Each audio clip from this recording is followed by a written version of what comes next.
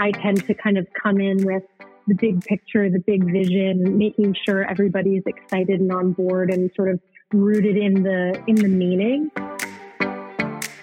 In India, I can tell you it's 1 in 4 girls or women lack complete access to menstrual care.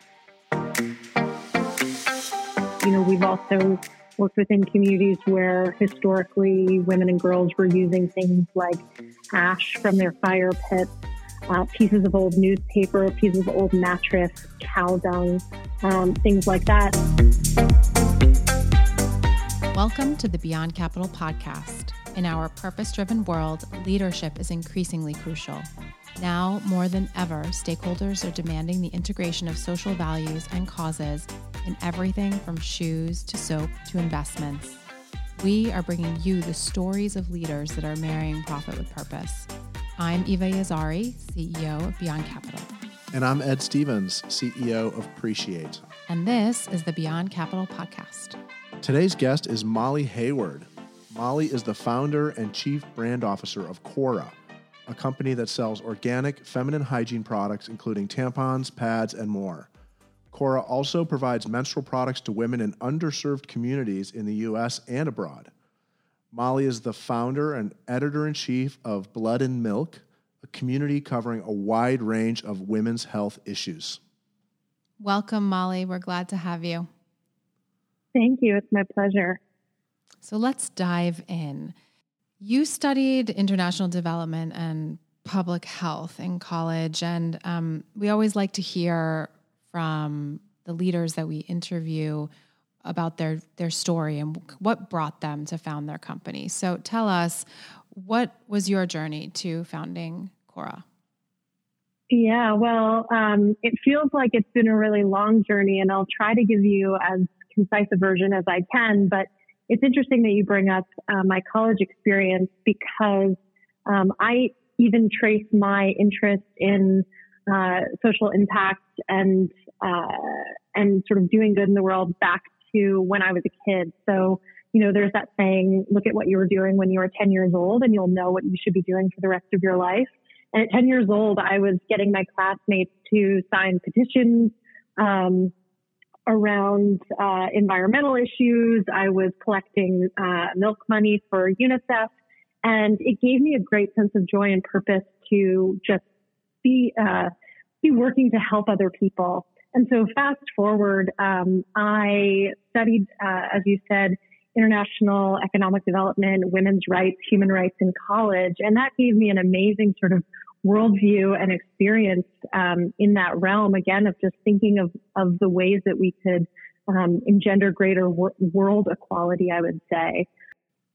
Fast forward from there, going into my career, I really have spent my entire career in early stage companies. And what I was so inspired by really in my first job out of college was being part of an early stage high growth startup that had a social impact model built into its business. And so as it scaled, its impact was going to scale. And I just thought this was brilliant, having seen kind of the way that NGOs and nonprofits worked and functioned and all the good that they could do. And yet all of the sort of inherent issues they faced or challenges they faced at scale. I thought, wow, if businesses engaged in helping to solve our greatest world problems, there would probably be a lot fewer of those problems. And so, really that led me years later to starting Cora. And, Cora really started in Kenya. I was there traveling with a nonprofit organization just as a volunteer, unwork related. And I met a girl in one of the communities that this nonprofit was working in. And I had gotten to know her. She was part of a program focused on getting more girls into school. And she was one of the first girls in her family to go to school. And I was sitting with her one day and she told me that during her period, she would stay home from school and that was what she and all of the other girls in the community would do. And so immediately the entrepreneurial light bulb went on and I thought, I'm going to create a business that helps to solve this problem, to bring awareness to the issue, but also that uses its dollars to invest into providing the solution around this time of the month for these girls so that it's not an inhibitor to them getting a full education and pursuing, their dreams and their futures. So I was seeing that you do this work in India and Kenya now. Is that right? Yes, that's right. We have partners in both places. And so how big is the scale of this problem worldwide? Like, can you put a number on it?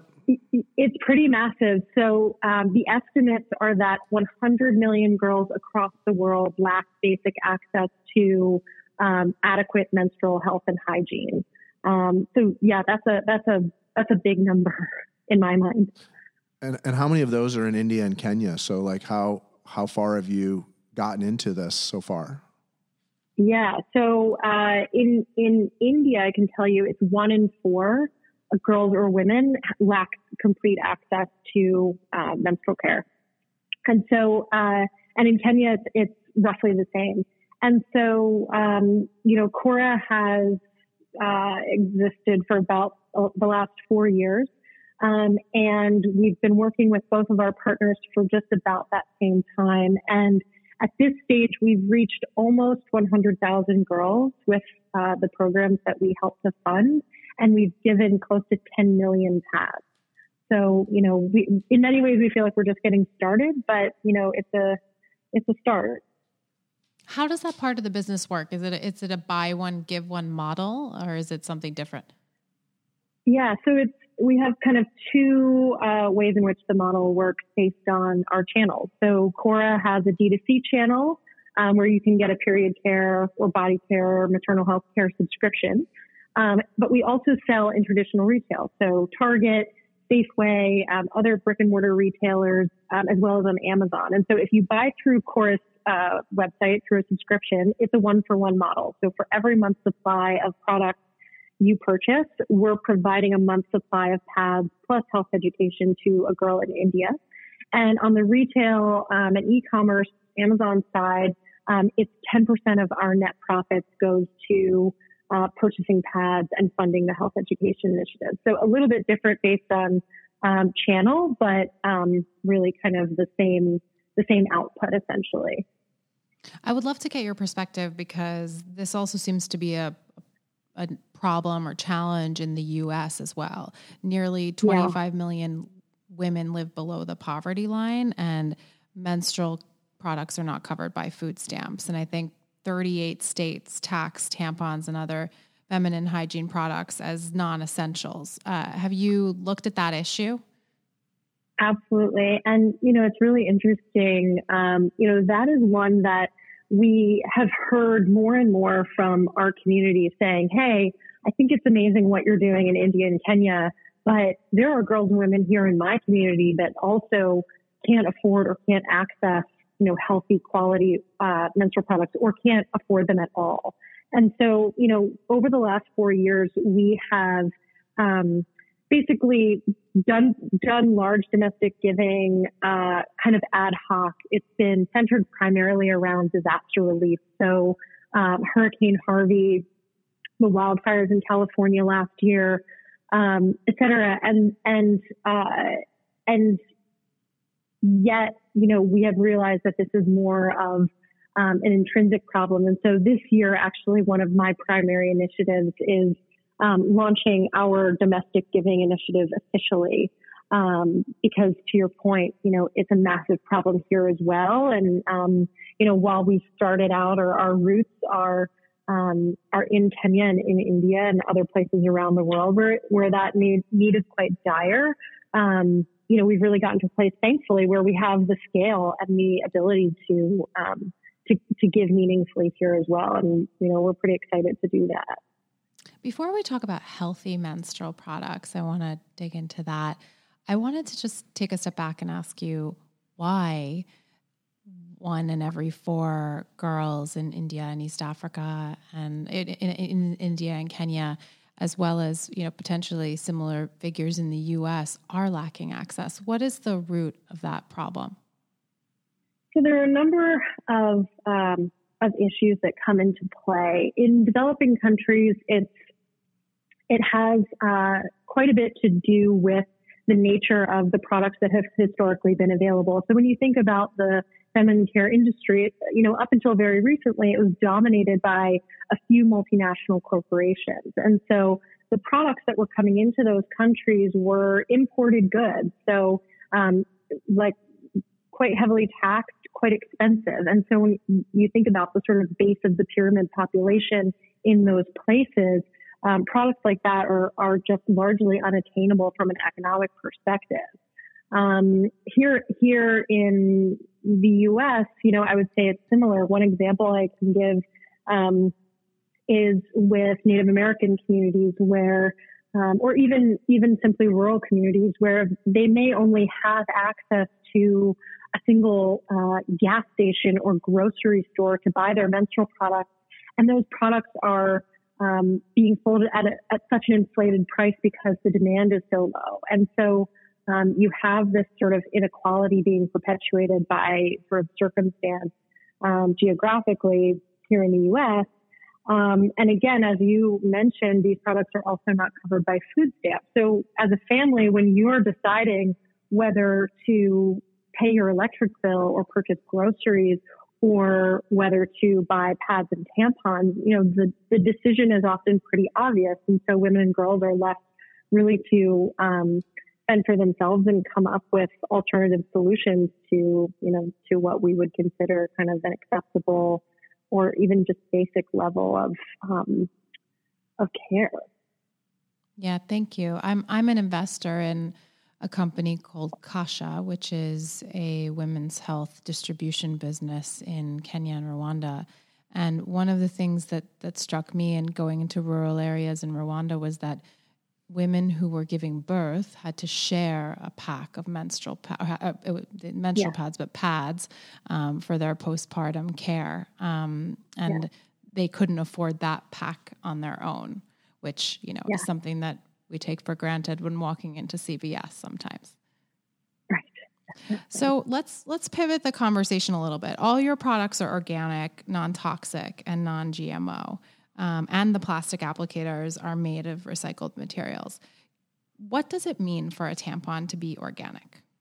Traditionally, tampons have been made with a mix of conventional cotton and synthetics like rayon and polyester.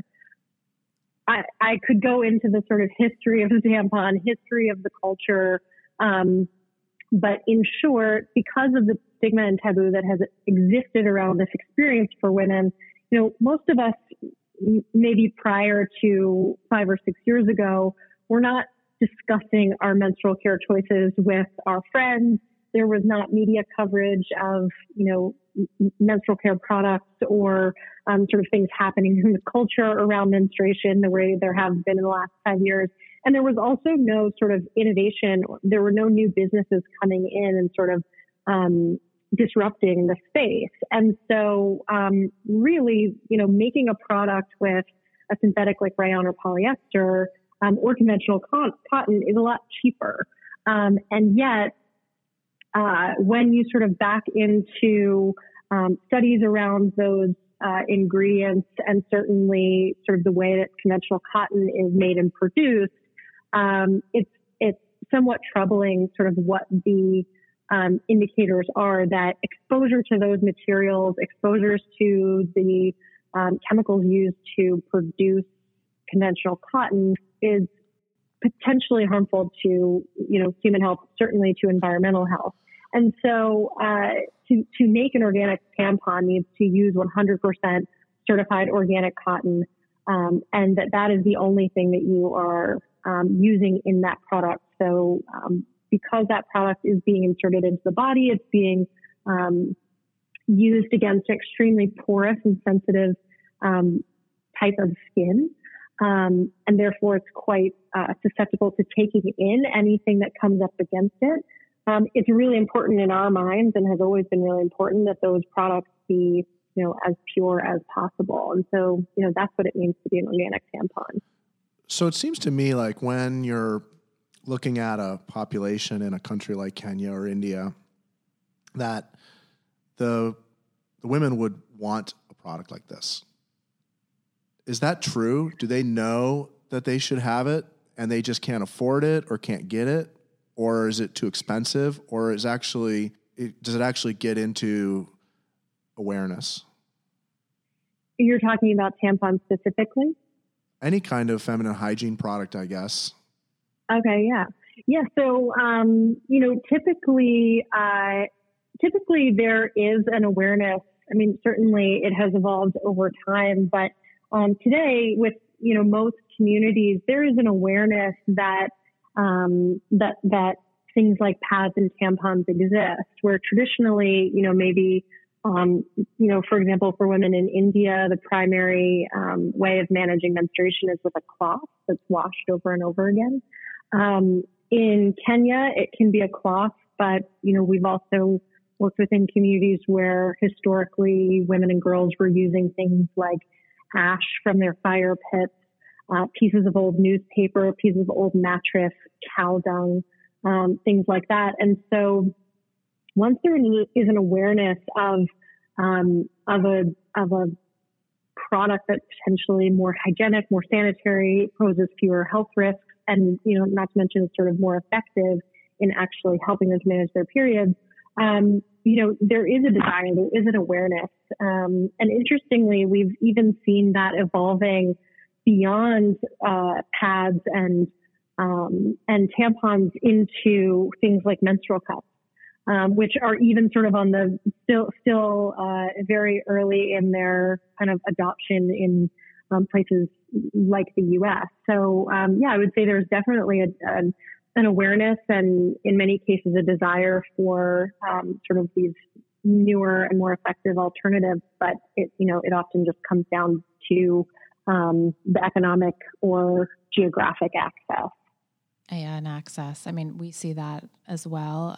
In fact, I think the only addition I would make to your point, Molly, is that the emerging markets in general are very attuned to large consumer brands still. So Unilever, Absolutely. Johnson & Johnson, their consumers are often looking for those products. And so, very much so. Yeah, deviating can be hard, and that's really what's in their kind of local shops. Molly, tell us in abstract what a menstrual cup is for those that don't know, and what the benefits are. Yeah. Menstrual cup is essentially just what it sounds like, but it's sort of a cup or a chalice shaped silicone vessel that is inserted into the vagina, and basically it collects your menstrual blood, and you're able to pull it out, dump the blood, and wash it and reuse it. And it's reusable for up to 10 years. And so it, for most women, it would completely eliminate the need for single-use tampons, pads, liners, etc.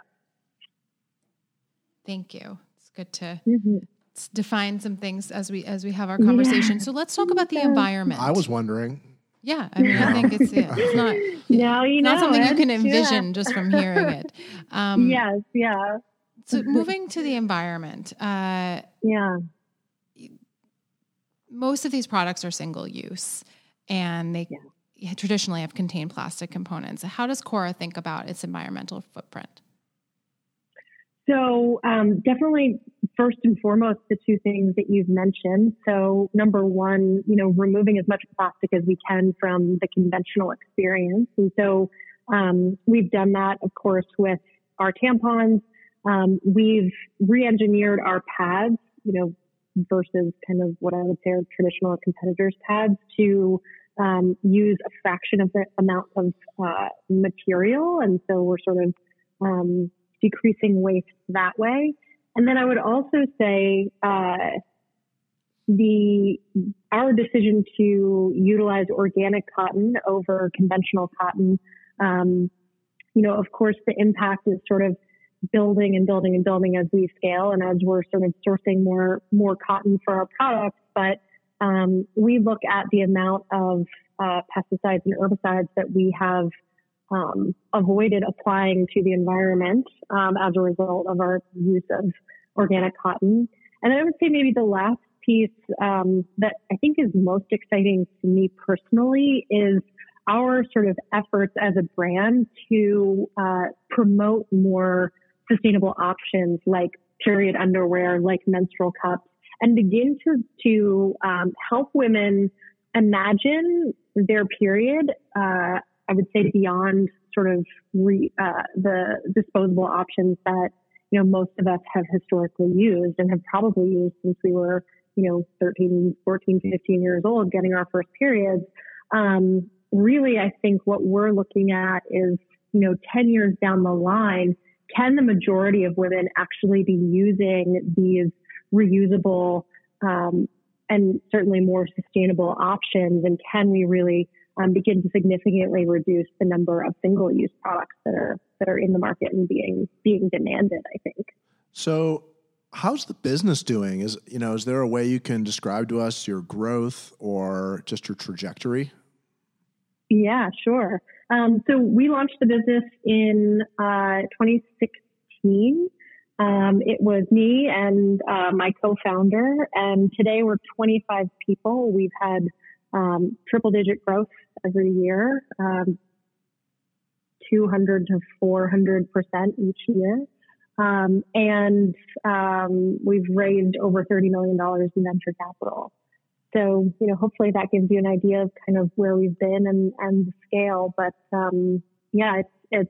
it's certainly been a really wild journey. And even though the growth has been somewhat exponential, I would say the journey has definitely been nonlinear.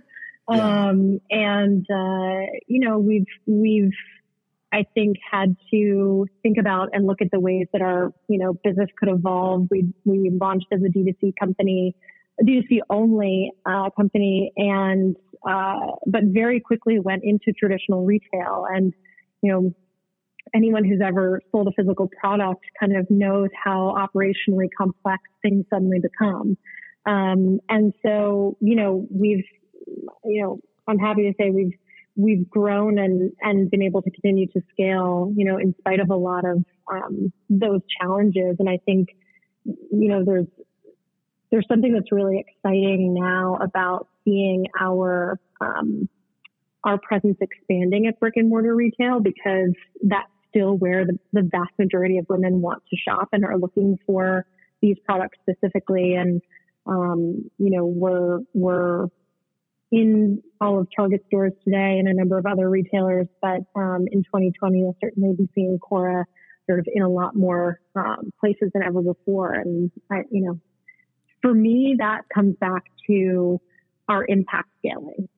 That is still sort of my reason for getting out of bed in the morning every day.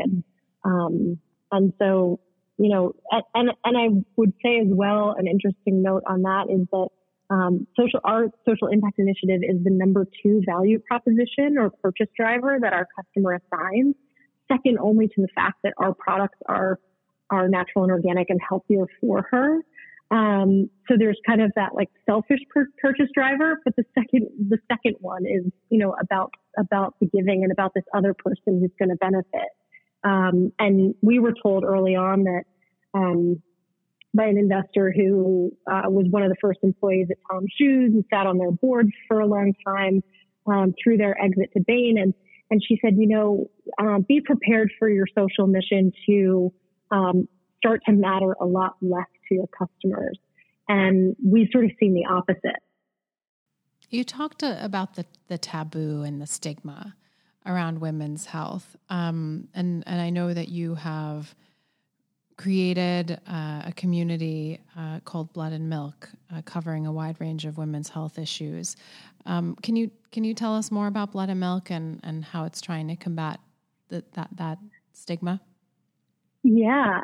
So I was actually I was at the first Women's March, so that would have been January 2017, and so Cora was about a year old, and things were really starting to take off. And I was, driving up 95 after the march, and I was thinking to myself, God, we are literally out here on the street, protesting for our rights, protesting policy, protesting certain perspectives on women's lives, women's health.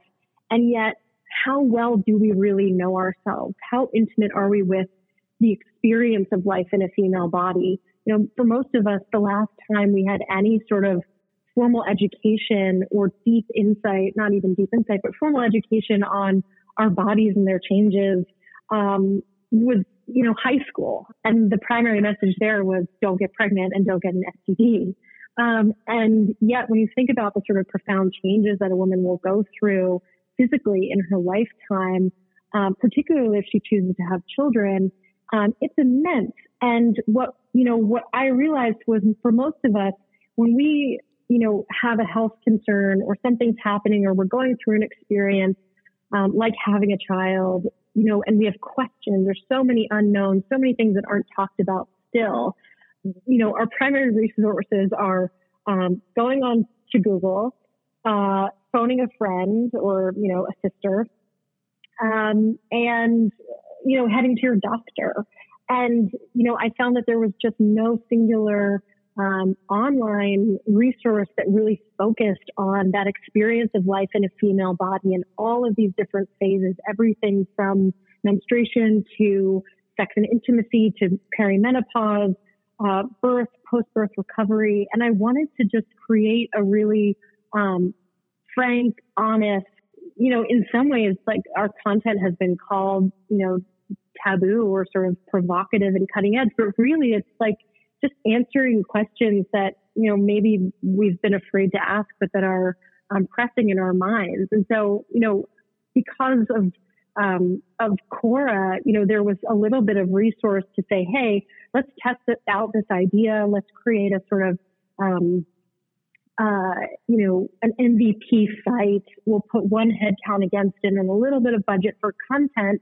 And let's just start creating these articles and seeing what the response is. And it's just been overwhelmingly positive. That platform has had zero outside investment and has continued to grow. And more importantly, I think it has really become just a trusted resource that feels very candid and approachable and real to women as they're going through these very real experiences. And it's just become a really nice complement to, I think, Cora's mission around, creating healthier products. Incredible. I'm going to share an anecdote. I have a friend who is lobbying the UK government to have pads in every single bathroom available for free. And when I told my husband the first time this concept, he said, that's a bit much. And I looked at him and I said, if you went to the bathroom and you didn't have toilet paper, how would you feel? And he said, oh. And I think the point there is when you just start reframing or opening up that conversation. I was wondering how long was he in the doghouse for? Oh no, it was a split second. But I think when you start opening up the conversation, that you're right, you kind of destigmatize some of these concerns and questions. Molly, yeah, absolutely. We also want to get to know you a little bit. Can you tell us what your morning routine looks like? How do you get yourself ready to go? It's funny. It's different every day. I am so not a routine kind of person. I feel like my mornings are really organic. And I kind of had to learn that the hard way, right? Like I really, for a long time thought, person in business, person running a company, you have to, be up at the crack of dawn, do this, do that, exercise, et cetera, be at the office by 7:30. And so I did that for a long time and found that I was miserable. Some people thrive on that. I like to mix it up. I like to do all of those, morning things, but I sort of like to pepper them out throughout my day. So, it's interesting. Through the week, I have really started to prioritize sleep. I've read a fascinating book that sort of scared the daylights out of me about not getting enough sleep. So that's become a real priority. So I've really been making sure I get 8 hours of sleep. So I wake up. Usually I try to meditate. Sometimes it's 5 minutes. Sometimes it's 30 minutes. I do a little bit of breath work as part of that. I'm a breath work facilitator, and I find that really kind of centers and grounds me. Normally, coffee has been the only consistent element of my morning routine. But in an effort to try to decrease my caffeine consumption, I've been switching to a sort of mushroom coffee substitute. Traitor. Yes, Traitor. I know. To be fair, I still have like a very small latte. I love coffee. Like, come on, I don't think I can ever give it up completely. But yeah, I take the dog out, I hop in the car and I head to the city. I live up in the mountains above San Francisco. And so, on the rare morning that I really feel like I can stretch things out, I'll go for a hike with my dog. But yeah, I kind of do my thing quickly in the morning and hit the road. Well, us caffeine drinkers of the world want you back. You're always welcome. The both of us. We're very inclusive. That really it's softening as well. Yeah. What is your leadership style? So, you've got this company, you just had this idea. I don't know if you thought you would turn into this big growing concern. So like, how do you approach yourself as a leader and your team? How would you describe your style? Yeah, gosh, talk about another journey. Maybe obviously I'm, a very independent and entrepreneurial person. And so, my working style is very much decide what you want to do and then just go do it. And I've tended to, especially early on, I would say kind of assume that everybody wants to and can operate that way. And so, I would say that my leadership style has evolved. In the early days, I was very sort of hands off. I looked for people who shared that sort of fiercely independent style. And those are the people that I sort of brought onto the team or prioritized bringing onto the team. But I would say it's really evolved where I feel like I've had to kind of, make my own way, and I've certainly made it up as I've gone in a lot of ways. But, I think where, my team would say I sit now is in a place of trying to really provide as much inspiration to the team as possible. I touch a lot of the social impact work on the day-to-day more than the rest of the team. And so I think I tend to kind of come in with the big picture, the big vision, making sure everybody's excited and on board and sort of rooted in the meaning. And then I've kind of evolved to feel like as a leader, my job is just to remove obstacles. And so I try to allow, my team members to really have a ton of autonomy and say, in what they're going to be doing in order to, fulfill the larger vision we've all agreed upon. And then really, be the advocate and be the person who provides resources or, removes blockages to their success. Caffeine removes obstacles too. Yeah. Just saying. Don't tempt me, Ed. I'm teetering on the edge. I noticed on your Instagram and your website that you have more products than you would expect from a women's health company. So, more than just pads and tampons, you have PMS products and different wipes and things like that related to heat and even probably menopause. I would love for you to just tell us where the company's going and, where we should envision Cora in 5 years. Yeah. So when we started, 4 or 5 years ago, we launched with period care because, certainly because of the experience I had in Kenya and how much that caused me to reflect on the experience of women here in the U.S. and all the ways that could be changed. And, the stigma and taboo was no small part of that. I wanted to create a brand that really reflected that experience in a positive light rather than the sort of neutral to negative one that I think it has historically been in.